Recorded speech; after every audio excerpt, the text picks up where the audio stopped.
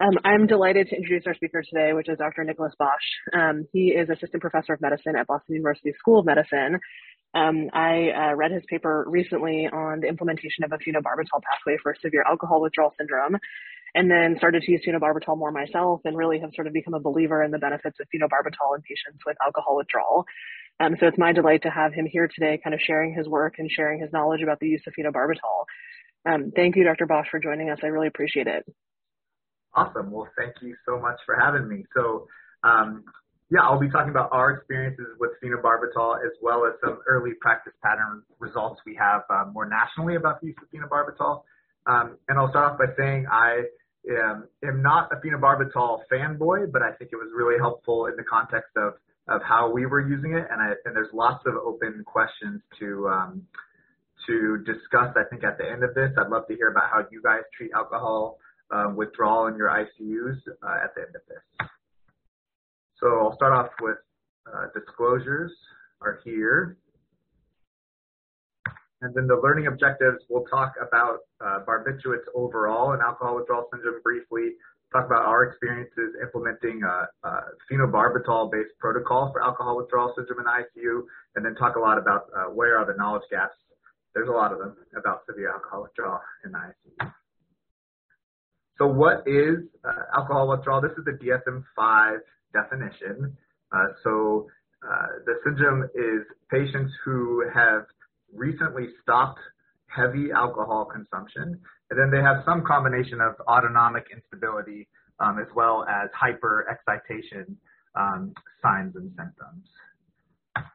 What we don't have a definition for as clearly defined is severe alcohol withdrawal, or SAWS. And so there's really no consensus. It's been defined differently in the literature as severe autonomic symptoms. Sometimes it's thought of as the same as complicated withdrawal, so patients that have DTs or seizures. I think I like this definition, a pragmatic definition. If you get admitted to the ICU for your alcohol withdrawal, then that could be severe alcohol withdrawal syndrome, although that's, of course, variable. And then others have defined it as having a high CWA score or other symptom-driven numerical score despite benzodiazepine therapy.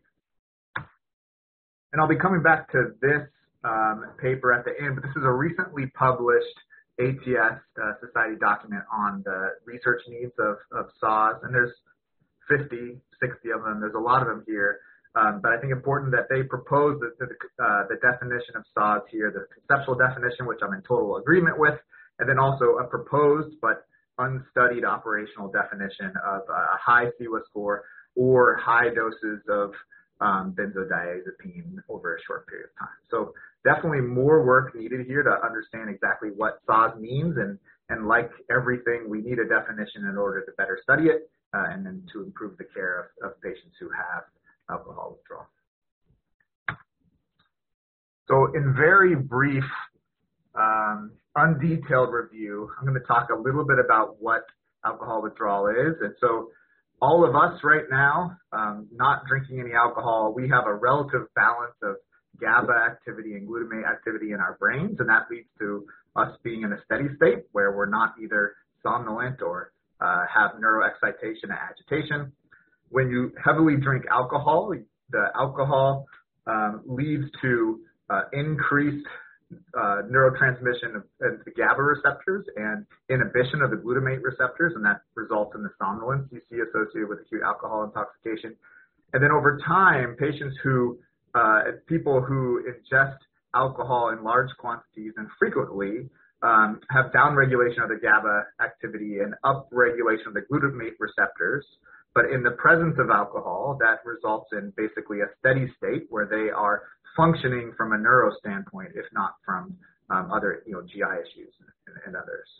And then when these same people stop drinking alcohol, they no longer have inhibition of their few GABA receptors, activation of their few GABA receptors, and they no longer have the inhibition of the glutamate receptors, and that leads to this psychomotor agitation and autonomic instability associated with alcohol withdrawal. And benzodiazepines and barbiturates, one of which is phenobarbital, can, in activate the GABA receptor in distinct mechanisms. So just because you receive benzodiazepines doesn't mean you don't have further sedative effects from barbiturates and vice versa. And that might be important in the context of people who are resistant to one therapy or the other or have a fully saturated receptors for one or the other. And then barbiturates are also thought to act to inhibit glutamate receptors, the AMPA and kainate receptors, although it's less clear if these are the receptors that are particularly at play for some of the autonomic instability and the seizure activity associated with SAWS. So it's not clear that this other effect of barbiturates really is helpful in alcohol withdrawal, but it might be. So going back about 20 years ago, this consensus statement from the American Society of Addiction Medicine that came out in JAMA really is what put benzos on the map as the gold standard for treatment of alcohol withdrawal based on several randomized controlled trials. They also did a meta-analysis looking at other possible therapies and adjuncts. And this is what they said about phenobarbital at the time. So they mentioned some of the potentially good things about phenobarbital. It can be reliably administered. It's cheap. It's known to have anticonvulsant activity, which along with death, which basically doesn't happen anymore. Seizure is really the feared complication from alcohol withdrawal. But then they also say that barbiturates may pose a greater risk of respiratory depression, as well as may have an overall lower safety profile than benzodiazepines. And I think, if you go back through this guideline, there's a little bit of a short shrift given to barbiturates. The two trials I'm going to talk about subsequently that included phenobarbital were not included in this meta-analysis. They were older. And then I also think that if you do the deep dive on the references from these guidelines, it's kind of murky. It's not that different from the literature on opioids being safe and non-addictive, right? If you do the deep dive on the citations, you find that there's really not that strong of evidence saying that the respiratory depression of phenobarbital is worse than benzodiazepines. But there was strong evidence from RCTs that benzodiazepines were safe and effective in alcohol withdrawal. We're not talking about SAWS here. We're talking about all alcohol withdrawal. So this is a summary of the RCTs that I know of to date about barbiturates for alcohol withdrawal. This top table summarizes two now getting a little bit older studies from the 1970s. They were both about 50-arm randomized controlled trials that compared benzodiazepines to barbiturates as monotherapy. These are the only studies that I'm aware of that really said that these were the only treatments given to the patients. And you can see that both similarly had a similar reduction in seizures. There were other treatments that were tested in these, including antipsychotics, which did not reduce seizures, I think, as we all know, and no deaths were experienced in either group, which is basically unchanged now. Very, very few people die from alcohol withdrawal. And again, this is alcohol withdrawal treatment centers, not severe alcohol withdrawal centers in ICU. And then these subsequent two studies are more contemporary, 2011 and 2013. They're both conducted in the emergency room. And this study was a small study that randomized patients who had an elevated CEWA who walked into the emergency room to receive either lorazepam 2 milligrams IV, 2, whenever they, physicians, based on symptom triggered, 2, versus phenobarb, I think it was like 230, and then subsequent doses of 130. So monotherapy, repeat doses whenever the patient needed it, and they found no differences in the rate of admission to the hospital. It's a small study, and similar reductions in the CEWA score with both medications. And then this second study by Rosenson in 2013 looked at patients who had already received symptom-triggered benzodiazepines, so CEWA benzodiazepines, and were being admitted to the hospital. So they were sick enough with their alcohol withdrawal to require admission to the hospital, and looked at whether giving them phenobarbital at a dose of 10 mg per kg ideal body weight. That's the same dose that I'll tell you about later that we use in our protocol, but a relatively large dose of phenobarb, still a little less than what's given for epilepsy in many cases, but a large dose of phenobarb, compared to placebo, and they found reductions in the rate of ICU admission and reductions in the need for continuous lorazepam infusion among patients who received phenobarb. And this was an important part of why we ended up implementing our protocol, where this was the second finding here about lorazepam infusions, which I'll talk about briefly. So in addition to RCTs, there's a lot of literature about protocols and implementation of phenobarbital protocols, mostly as an adjunct to benzodiazepines in a variety of settings, in the ED and ICU, and then also monotherapy, although that's been studied less. Here's one of monotherapy in the ICU. And these protocols, they've found a variety of findings, mostly with simple pre-post-test designs, so taking a mean before and a mean afterwards. So you take some of those results with a grain of salt. And sometimes they've found that phenobarbital protocols were associated with lower rates of mechanical ventilation, some with no difference in mechanical ventilation, some with shorter lengths of stay, some without. And so I think the takeaway from all these studies together is that there's no study that shows that adding phenobarbital to a pathway or a protocol results in worse outcomes, but it's definitely not clear that adding phenobarbital improves outcomes. So that's the takeaway of these existing studies of phenobarbital pathways in the ICU and in the emergency. So that brings us a little bit to the hospital I work at. So I work at Boston Medical Center, and we are a 514-bed urban safety net hospital. We unfortunately have right next door a Drugs Inc. named street that's called Methadone Mile. We see a really high rate of polysubstance use amongst our patients. 57% comes from an underserved background. We have a really high volume ED that often does primary care issues, in addition to seeing a lot of trauma, and we have 74 ICU beds. And it turns out Boston Medical Center and Boston University is also the home of Rich States, who unfortunately passed away this year. A really sad situation, but he was one of the fathers of the management of alcohol withdrawal across the world. His study in JAMA, you can see here in 1994, predated CEWA. It was the first study to show that inpatient alcohol withdrawal symptom-triggered benzos rather than fixed-dose benzos improves length of stay. And so that's kind of one of the gold standard studies showing that benzodiazepines in a symptom-triggered method are preferred over fixed dose. So since 2014, our ICU has had protocolized alcohol withdrawal care. In 2014, before 2014, we had no protocol and we did ad hoc treatment.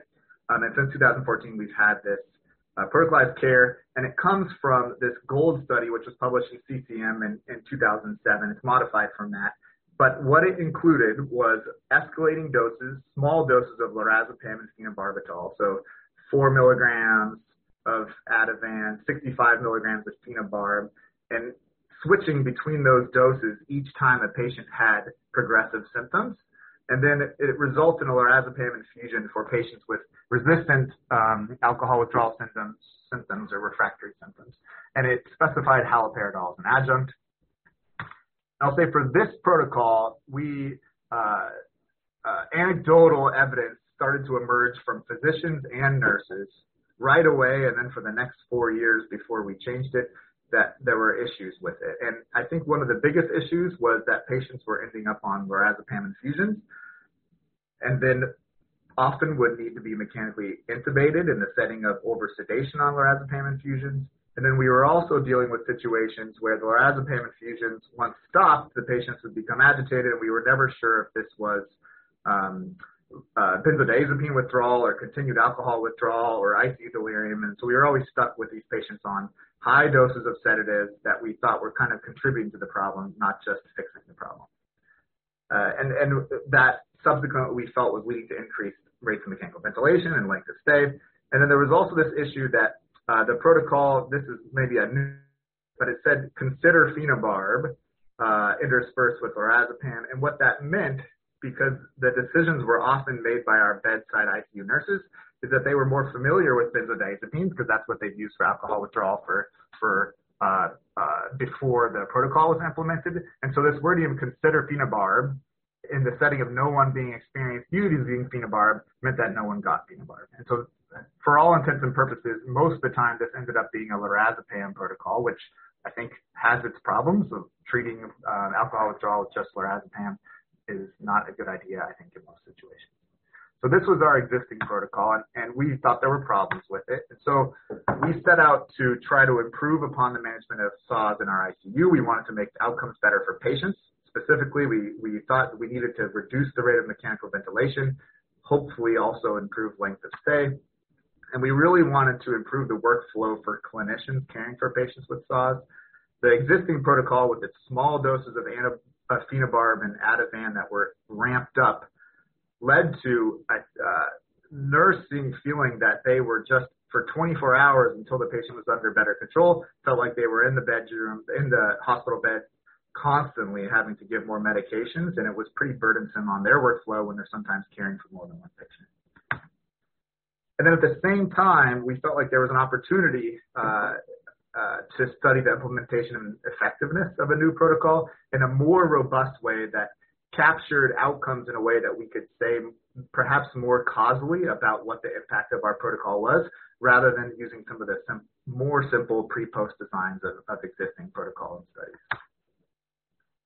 And so this protocol we developed, we engaged stakeholders, our own ICU leadership, on the ground, nurses, pharmacists, residents, fellows, attendings, as well as our EPIC EMR build team to institute this new protocol. The old protocol was also in our EMR, so that wasn't really a change from prior. And we reviewed, as I discussed, the safety and workflow concerns of the existing pathway. And then we reached out to Mass General and our own VA, who have been using phenobarb for some time, and I'll talk about that in the next slide, because of a shortage of benzodiazepines at their hospital, to get their thoughts on how it was going. And then our overall goal was to design a simpler pathway where there was less ambiguity, where the decision wouldn't be on the onus of the bedside nurse to make a decision about what the right treatment was, and then also to minimize benzodiazepine infusions. Our goal wasn't to minimize benzodiazepines themselves, but to minimize these lorazepam infusions, which we thought were leading to the problem in our patients. So as I mentioned, phenobarbital was started as a monotherapy at Mass General Hospital about 3-4 years ago in the setting of a shortage of benzodiazepines. So they made an overarching hospital decision to not use benzodiazepines as much as possible, especially in patients experiencing alcohol withdrawal. And this was hospital-wide, and they published their results in pharmacotherapy in in psychosomatics in 2019. And they really looked at the results not in a qualitative way, I would say in general. They do present some simple proportions, and they say, like, look at, compared to benzodiazepine use, people who receive phenobarbital, it didn't really look like there were any differences. So a lot of the paper was about their experiences using the protocol. And so their protocol for phenobarb was then adopted by both Beth Israel Deaconess Hospital and our VA. And it was based on all of these anecdotal experiences from all three of these hospitals that everyone loved the phenobarb there. And so I think there was a gap in the understanding of the actual effectiveness in a robust study, but from talking to any provider there, they said, oh yeah, phenobarb is fantastic. Phenobarb is fantastic. So I think based on this information and the existing RCTs and retrospective studies that were out there, we decided that a phenobarbital-based protocol that minimized the use of benzodiazepines was a path towards reducing the reliance on lorazepam infusion in our hospital. And so this is what we came up with, and it's detailed, unfortunately, like all pathways and protocols are, but I'll give you the highlights. The highlights are it's front-loaded, which I think is a really important concept and different from our existing protocol. So that means that large doses of phenobarb were given up front in the dose of 10 mg per kg, and it's triggered. So it's not based on CEWA, because patients in the ICU can't always perform a CEWA because it's symptom-based. So it's instead based on a Riker agitation score. And so patients that had a Riker score of 5, which is mildly agitated, along with autonomic symptoms, so hypertension and tachycardia, they would get the phenobarbital loading dose, or if you had a higher Riker score. So if you were extremely agitated, you could get the phenobarb. And then subsequent, after 30 minutes, you get reassessed once by the bedside nurse using those same criteria about whether or not you'd get a rescue dose of phenobarb. It could be no rescue dose, 2.5 or 5. And then after that, everyone got the exact same dose. So after that, everyone just gets a much, much lower dose taper, which I don't think is honestly even necessary because phenobarbital is self-tapering. But the doses are like 60 milligrams a day, 30 milligrams a day, 16 milligrams a day, and then off. And so compare that to, 600 milligrams up front. It's a much lower dose of taper dose. And then the protocol specified dexmedetomidine as the primary adjunct, followed by Haldol if there was refractory agitation. So definitely different to the old protocol. There's no benzodiazepines in this protocol, and we recommended that benzodiazepines not be given at all. And also the adjuncts were certainly different. The old protocol recommended Haldol as first line. This recommends dexmedetomidine as first line. And so I'll say, I think really if you want to think about the differences between the protocol, one was phenobarb and benzos, and one was just phenobarb. So we've called it a phenobarbital based protocol, but I think you can also think of it as a no benzodiazepine protocol. So implementation, pretty standard implementation procedures here. We circulated emails and we went to conferences like this one to talk with everyone about an upcoming change to our protocol. We did some trial runs in our Epic interface. We did individual and simulation training with our nurses and our resident physicians. And then we picked the go live date of October 1st, 2018. For implementation and good natural experiment, quasi-experimental designs, having a fixed start date is really important to being able to say something causal about your outcomes. And so avoiding a ramp up period was pretty important for us when we were designing this study.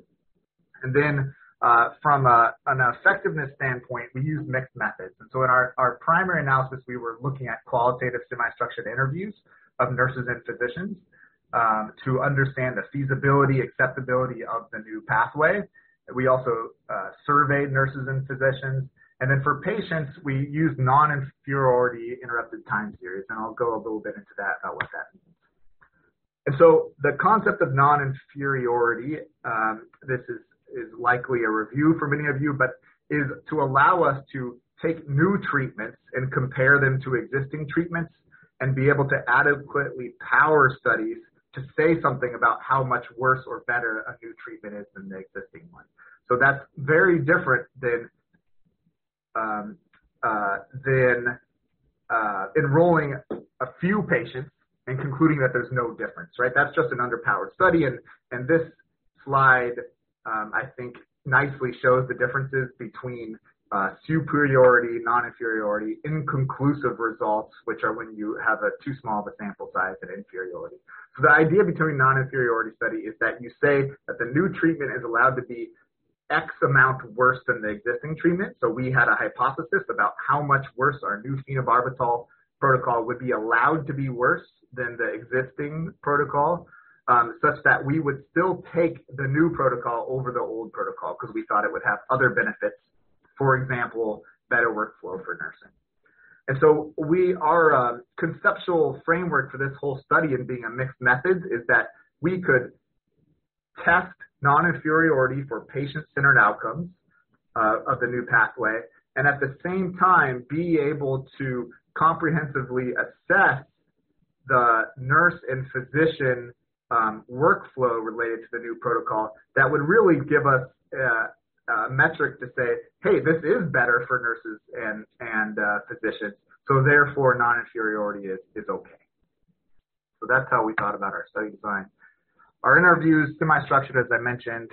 Here's our conceptual model. We conducted individual interviews, and we used a content analysis and ground and thematic approach to code the interviews. The survey was sent to all nurses and physicians in the 6 months before the new protocol and then the 6 months after, anybody who took care of a patient in the medical ICU during that time point. And then we asked questions about the medications themselves in the two protocols, their workflow, and what they thought the outcomes were for patients.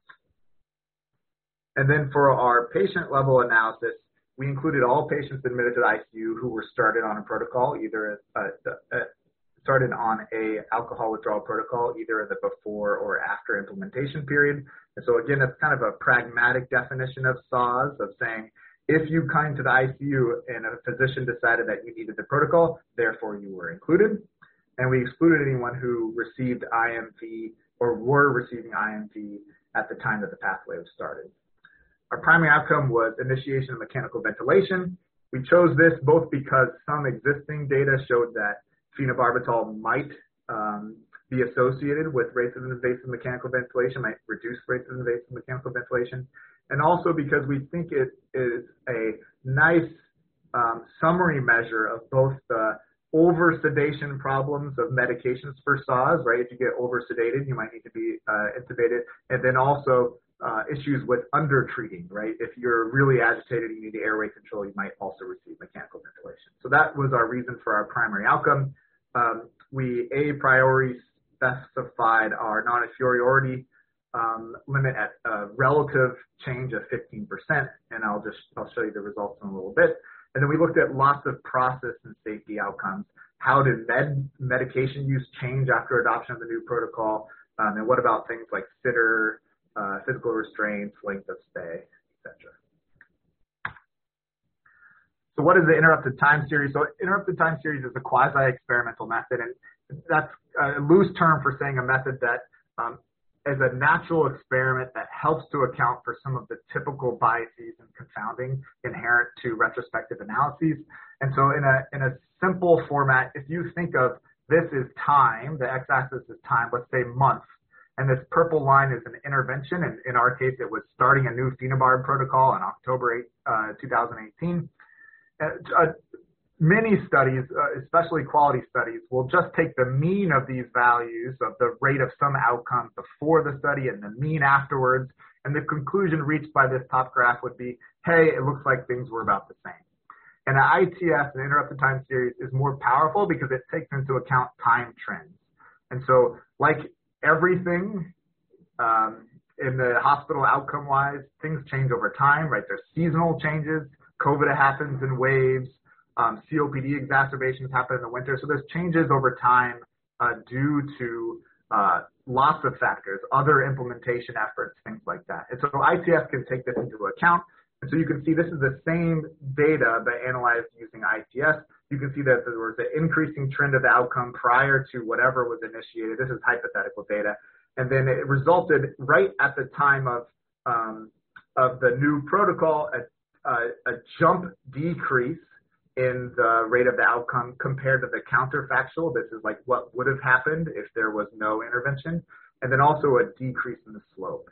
And so our hypothesis was that when the phenobarbital protocol went live, we would see a jump down in the rate of mechanical ventilation. That was our hypothesis. The results came out in Annals ATS a couple months back, and so you can see those the full results there. I'll talk a little bit about what we found today. So for the interviews, we interviewed 20 people, a variety of nurses, residents, and attendings, and that 4 main themes emerged from our talks. And those were that this designing this pathway that balanced standardization of care, so everyone basically got the same thing, with clinical judgment, promoted acceptability. People really liked the simplicity of the new pathway, and that made it easier to use. It streamlined workflow, and this was something that was unexpected, but that some of the implementation strategies developed by our ICU nurses worked better than our implementation strategies. So I'll just go through some representative quotes, and feel free to read this. So these were nursing responses, basically for them not feeling like that they had to make a judgment call about what medication to give. Was easier. Here's some more illustrative quotes for the second theme here, that simplicity made it feasible and easier to use. This second quote happened a lot, I think, where patients were more heavily sedated up front in the protocol with that front-loaded dose compared to the pre-existing protocol we had before. And I think that allowed nurses to move and go ahead and see the other patients without having to combat hallucinations and agitation. And then here were the surprising results to us, that basically the nurses put postings of the pathway everywhere, that they used it in the patient rooms and in their conference room, and they found that much, much better than trying to find the protocol online, which we thought we had placed in a good spot. Survey results, so we had poor survey response. So we sent it to 241 individuals. We got 16% response rate. You can see the breakdown here. So take these survey results with a healthy grain of salt. There were statistical differences in several of the questions asked pre to post. So we did the survey twice, before to afterwards. And so the proportion of, or the percent of respondents who were concerned about the risk of mechanical ventilation when using the protocol decreased with the new protocol. Similarly, the respondents who said they had to frequently administer adjuncts went down. They felt that there was less ambiguity post-implementation of the phenobarb protocol about what specific dose and what medication to use. And they felt that the phenobarbital-based pathway was less burdensome to use. Here is a table 1 for our patient-based outcomes. We powered our study. We thought we needed about 116 patients in each arm. We conducted the study for a year. We got about twice that amount. We had about 20. I think it turns out to be about 20 patients a month with alcohol withdrawal. You can see that their characteristics are well balanced between both groups. Most patients were male, the overwhelming majority. Maybe a slightly more agitated patients at baseline when they presented with the new protocol, and very similar severity of score of illnesses. Here's our ITS results for our primary outcome of mechanical ventilation. Pre-implementation at this threshold when the study was started, the rate was 17.1%, and post-implementation it was 12.9%, and that resulted in an adjusted mean difference of 4.9%. And you choose just one confidence interval when you're doing a non-inferiority study, and ours was 0.7, and that was well within our non-inferiority bound. So the interpretation of these results is the new pathway was non-inferior to the old pathway in regards to the rate of mechanical ventilation, and that our best guess was that it was reduced, it was associated with a reduction, although that confidence interval crossed 0. So take that for what it is. Here's our secondary outcomes. I think not too many surprises here.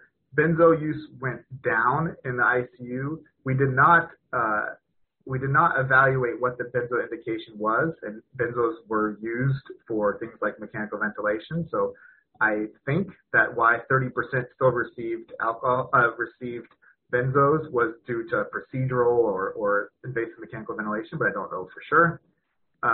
Phenobarb use increased. Again, remember we had phenobarb use in our other protocol as well. Haldol use, interestingly, increased, even though it was a second-line adjunct. Precedex, dexmedetomidine went up a lot. And then after the patients left the MICU when they were on the floors, their use of benzos went down and their use of phenobarb went up, I think, as expected. Huge issues with multiple testing here, right? These are all 95% confidence intervals, aren't accounting for all of the different tests we conducted. You can see that it looks like one-to-one sitter use is numerically smaller. Restraint use within 95% confidence intervals are also less with the phenobarbital protocol. There was 1 seizure in the post group, 0 in the pre-group. The seizure occurred after the phenobarbital protocol was ordered, but before any phenobarb was given. Vasopressor use was similar, delirium was similar, length of stay was similar, and there was a reduction at the 95% level in hospital length of stay, which I'm still not sure I know how to explain. I think some of the other measures, this is consistent with what we also saw. Patients weren't in restraints. They didn't need the one-to-one sitter, and I think the reason was that these patients were front-loaded with a high dose of phenobarb, so they were asleep. So patients were asleep but not intubated for about 24 hours, and then they would slowly wake up. And that's what we found time and time again, and I think that's what probably drove the decrease in restraint use, was that patients received higher doses of sedative medications up front, rather than with the older protocol where it was a ramp-up effect. This was a front-loaded strategy. Other things that came up, like I said, patients were more heavily sedated. What about when patients can leave? So patients stopped experiencing alcohol withdrawal within 24 hours, but then it was like, well, do we feel safe transferring them out of the ICU? Early on in the protocol, everyone was quite worried about the potential for respiratory depression with phenobarb, and so everyone didn't want to send these patients out of the ICU until they were like back to normal. And over time, we've kind of gone away from that as we've realized we haven't had bad outcomes associated with it. There are issues with ideal body weight calculations at the extremes of height that we had to overcome. Patients could still have symptoms of alcohol withdrawal that weren't agitation. So they might be tremulous and anxious despite receiving phenobarb, and our protocol said nothing about what to do for those patients. Practically speaking, most of those patients got dexmedetomidine as a treatment for that, but our protocol doesn't address what to do for those patients that might be feeling unwell but not be agitated or delirious. And then we had to think about what to do for patients who were already on the floor experiencing alcohol withdrawal and then had needed a step up in therapy to the ICU. We thought about this one a little bit before we started our protocol, and we decided we were going to treat them the same, just give them phenobarb at the same doses, and that turned out to not be an issue, but that was one of our concerns, was whether patients who had received high doses of benzodiazepines on the floor would be at risk for further respiratory depression with phenobarb, and we didn't see any safety signals that suggested that. So I think the implications from our study are here. So the feasibility and acceptability were based, I think, on the pathway being designed by nurses, designed by ICU leadership and the pharmacist. So that really helped make sure that the pathway was helpful and good for everyone involved, not just the patients. That's an important component. And I think that it's also that we found non-inferior rates of mechanical ventilation. And I think that this provides the strongest evidence we have to date that a protocolized phenobarb protocol doesn't increase your IMV risk. That's always the fear, I think, that it's going to be associated with worse IMV. But again, that comparison is only to our protocol prior to this. It doesn't importantly say what's on this slide, right? So what we can't conclude is that phenobarb is better than benzos. There's lots of differences, even though interrupted time series is a more powerful quantitative method to compare outcomes retrospectively.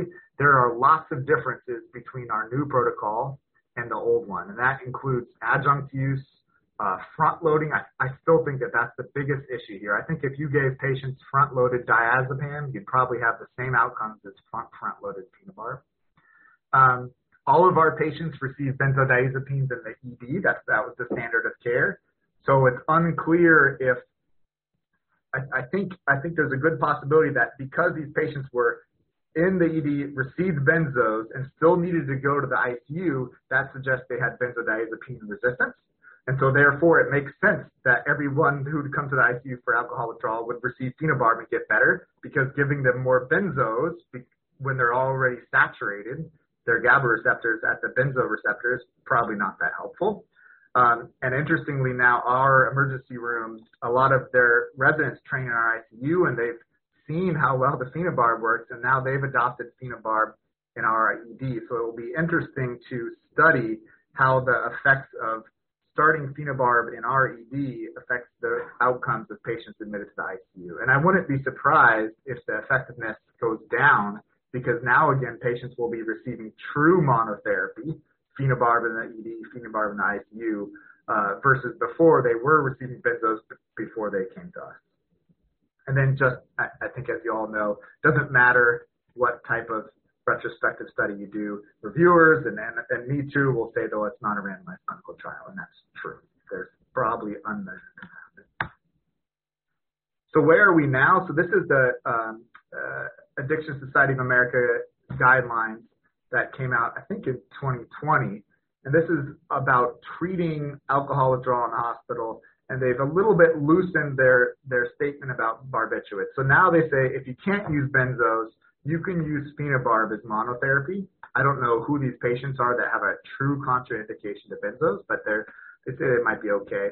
And then you can use phenobarb as an adjunct to benzos. So I think there's not one study that really says phenobarb should be used, but the evidence is certainly mounting that it's at least okay and safe in patients with alcohol withdrawal.